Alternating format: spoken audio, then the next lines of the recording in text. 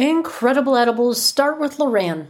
Professional bakery emulsions, super strength flavors, and candy mixes from Loran make it easier than ever to create your own delicious edible experience. Bite Me listeners in the contiguous 48 receive 15% off their order at loranoils.com. Just enter Bite Me 15 at checkout. For listeners outside the 48, email customer care at loranoils.com for a list of distributors and retailers near you and tell them Marge sent you.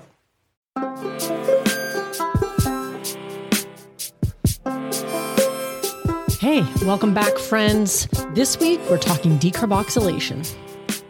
Welcome to Bite Me, the show about edibles, where I help you take control of your high life. I'm your host and certified Gangier Marge, and I love helping cooks make safe and effective edibles at home.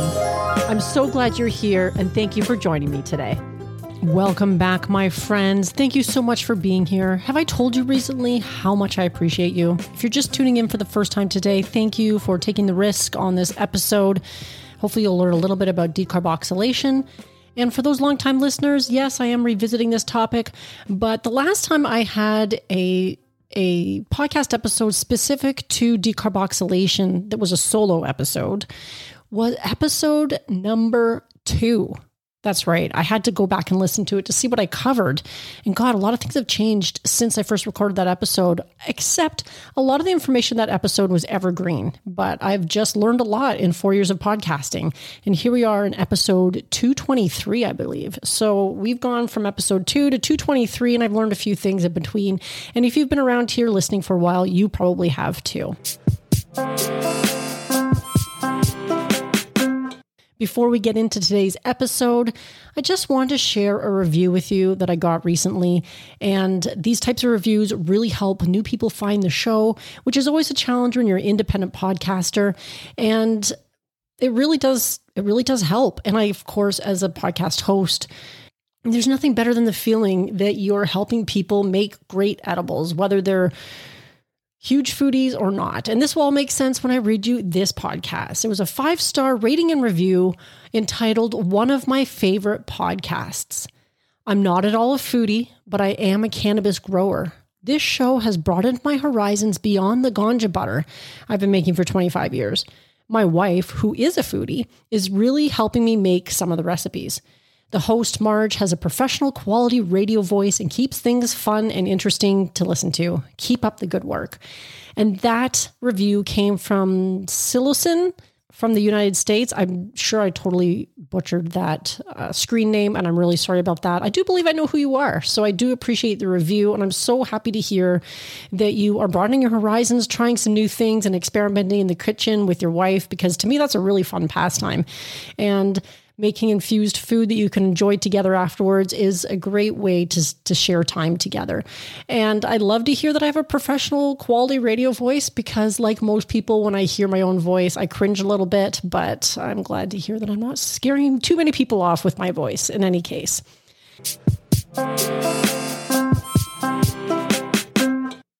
So before I get into the meat and potatoes of today's episode, which will probably be on the shorter side, just a few things.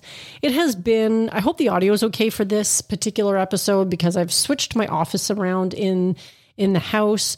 I'm selling my house right now, and things have been topsy-turvy, let's just say, because we're getting it ready to list. And there's so much work that goes into listing, and it's dealing with contractors and doing a lot of the work yourself. And because that podcasting money hasn't hit yet, of course. And there's just an endless list of things to do to make the house as pretty as possible, so that when people walk in, they're just wowed. And who wouldn't want to buy the house and where Bite Me, the show about edibles, was born? I mean, that should be in the listing probably when they post it online. But it's been very busy. And of course, unfortunately, it's probably taken away my focus a little bit from doing the show, because I've had a lot of other things on my mind. So let's get into it.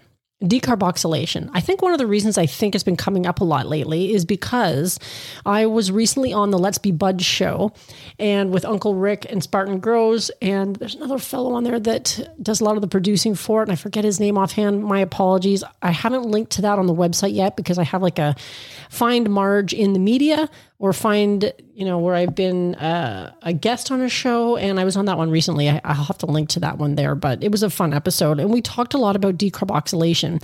And of course, when I'm going on other shows, often people are asking me about the nuances, the tips and tricks, and all the different things when it comes to making edibles, because of course, that's my jam. And so I went back and I listened to the Decarboxylation is Sexy episode. That was episode number 2 that I mentioned earlier. And I talked about the oven method in that episode, and I still stand by that information. Most people, when they're just getting started and they're not ready to invest in all kinds of fancy equipment or anything like that, would probably start with the oven method. And for obvious reasons, most people have an oven that they have access to. And it's simple. You don't need any fancy equipment. You're using what's already in your living space. And you just need a pan to put it on, the weed to put on the pan. And you can throw that in the oven. Of course, there's big drawbacks to that. As anybody who has done decarboxylation before, it's going to make your house very fragrant. Fragrant of the smell of toasting weed, which is a very distinctive smell. And in my experience, that smell does not dissipate quickly. So if you have roommates, if you have significant others, children, nosy neighbors, people who just can't stand the smell of weed, it's really a drawback to that particular method. Effective, yes, but maybe not the best one, depending on your living situation. Now, I haven't done it that way in a long time because I have other methods that I like to do instead, mainly because of the smell. Because I live in a relatively large house. Well, for the foreseeable future anyway. We'll see how long that lasts, but hopefully it'll sell quickly. The kitchen isn't too far from the front door, I guess. And when I've decarbed before, people have come to the front door and they're like, oh shit, they're going to be able to smell. So if you have like a delivery driver coming to your door, dropping off an Amazon package or whatever the case is, they're going to notice that smell. It is distinctive. So, of course, there may be ways to mitigate that smell. And I've had a few people suggest things over the years, which I have to admit I haven't tried myself, but I think would work quite nicely. And the main one is to put your cannabis in a large mason jar and then put a foil lid over the top of that mason jar and put that in the oven. And of course, the reason being, if you use the lids that come with it, the rubber on that's probably going to melt in the oven. So you don't want to do that and risk, maybe ruining your weed and creating other smells in your kitchen that aren't so nice. But if you put the foil lid on top, the idea is that it will trap a lot of the scent inside the jar. And then you let it cool before you take the lid off to also help keep that scent in the jar. As I said, I haven't tried that method myself, but it reasonably stands to reason that it would work quite nicely. Do I see it necessarily trapping all of the smell? Probably not. I think some of it's going to escape. I mean, you can try putting the foil lid on as tightly as possible, but I think some of that smell is still going to escape. But if you are working with the oven method, that is going to be just fine. 250 for about 30 minutes for your cannabis, I'd still say that is a good rule of thumb. I did have Chef Brendan Allen on my show who suggested a more scientifically proven temperature to activate more of the THC or CBD. And I can't remember off the top of my head what it was, but I'll put it in the show notes. But at the end of the day, he does admit that he was working in a commercial kitchen, and your home oven is going to be significantly less accurate than any oven you're working with in a commercial setting. So while you might, go up 10 degrees, down 10 degrees, I don't think it really matters. You're splitting hairs at this point. If you activate a little bit more, a little bit less of the THC, CBD, then again, you're splitting hairs. You're still going to have great, effective decarbed weed to use in your infusions and in whatever you end up cooking. So I'm not sure I would stress too much about that. 240, 250 rule of thumb, about 30 minutes, give or take. You'll usually know by the color of the cannabis as well, because it looks toasted, and you will definitely notice the smell unless you're using the jar method. And this was recommended by a listener. Hi, Wayne, if you're listening to this. He was the first person to ever recommend this to me. And again, I haven't tried it myself because I have other methods in which I choose a decarb now because I have those at my disposal. Now, most of the machines, the devices on the market that will allow you to infuse, many of them also have some decarb options. And the machines that I've worked with are primarily the Magical Butter machine. That was the first one I ever got. And it's a great device, large capacity. That's why people like it. Then I got an Ardent. And one of the main reasons I got it was for the purpose of decarbing. And I did have Chanel Lindsay, the CEO of Ardent Cannabis, on my show probably a couple years ago by now. And that was a great episode. And she really got into the nitty gritty of the science behind the decarb. And it's fascinating because she takes all this science and they do so much lab testing over there. I really like what Ardent Cannabis is doing. And they have created this device which will gently heat all around the cannabis that you stuff into this Ardent. So I'll get to that in a second, really. But the third device I have is the Levo. That's the newest addition to my lineup of infusers, and it does decarb. I have not used it for decarbing yet. I've only used it for infusions. The only drawback I see offhand is that it just doesn't hold as much cannabis for a decarb as you might want. Because I personally like to do a larger batch at a time so that I have the weed ready decarbed so that when the creativity or the inspiration strikes me, I can just go in and make my infusion. Because sometimes if you have to do the decarb infusion and cook and bake something all in one go, it just takes so much longer and you're less likely to follow through, in my humble opinion. So Magical Butter Machine, while wonderful, does not actually decarb in the device itself. They do have a decarb box of some kind that goes into the oven. And I'm assuming that it is something that it has a temperature control with it as well of some kind, or some way to show the temperature. I'm not too familiar with it because I haven't used it and I haven't tried it. But I think the idea is you can decarb in the oven with this little box, and it's going to help mitigate the smell and give you a nice, good decarb for your cannabis. The Ardent is great if you're looking for something to really help mitigate the smell. Now, it does come with like a scent shield. No, sorry, it doesn't come with it. It comes with a lid, which I find extremely effective. You wouldn't know that you're decarbing in your kitchen because that tends to be where I do it most often. You don't notice the smell unless maybe you're standing right next to it. But when you compare that to an oven decarb, the smell is pretty well non-existent unless you're living with a super smeller. As some people have told me that they do live with super smellers who may notice that smell. But Ardent did also come out with a scent shield. So if you are particularly concerned about smell, you can buy this extra lid that goes on it that allows you to mask the smell even more. Not mask, but hide the smell even more. I haven't tried that. I find the regular lid that comes with it suitable for my purposes. I do live in Canada, however, keep in mind, so I am in a place where it's legal for me to work with cannabis. The one thing I do like about the Ardent is because it was sort of originally designed for the decarb, it does suggest that it will activate more of the THC or CBD in your cannabis than other methods, just because of the gentle heating and the very even heating and precise temperatures. So I like that about it. And I think you can stuff an ounce or two into the canister at a time. So it allows you to do, batches or larger batches. You're not just doing a few grams. You can do an ounce or two. I think it might be an ounce, but I'd have to go back and look. And then, of course, the Levo, I haven't tried that for the decarb. I could see how it would help mitigate the smell, but the only drawback, like I said, is that it is going to not hold as much weed. But if you are somebody who has a lower tolerance, you don't necessarily need to be doing large batches at a time, then this device could work great for you because you can decarb it and then infuse it in the same thing. I mean, I guess you can with the Ardent as well, but the one great advantage to the Levo, of course, is its dispensing method because it's really clean and easy. And it looks cool too. Now, the next method I have heard people try, and I know some people swear by it, is the sous vide method using an immersion circulator. And some people swear by this. I know that Monica Lowe, who's also been a guest on the show, who has the blog Sous Vide, and she does a lot of work with immersion circulators, including her decarboxylation. And basically, you can decarb in a water bath. And the advantage to using this type of device is that it is so versatile.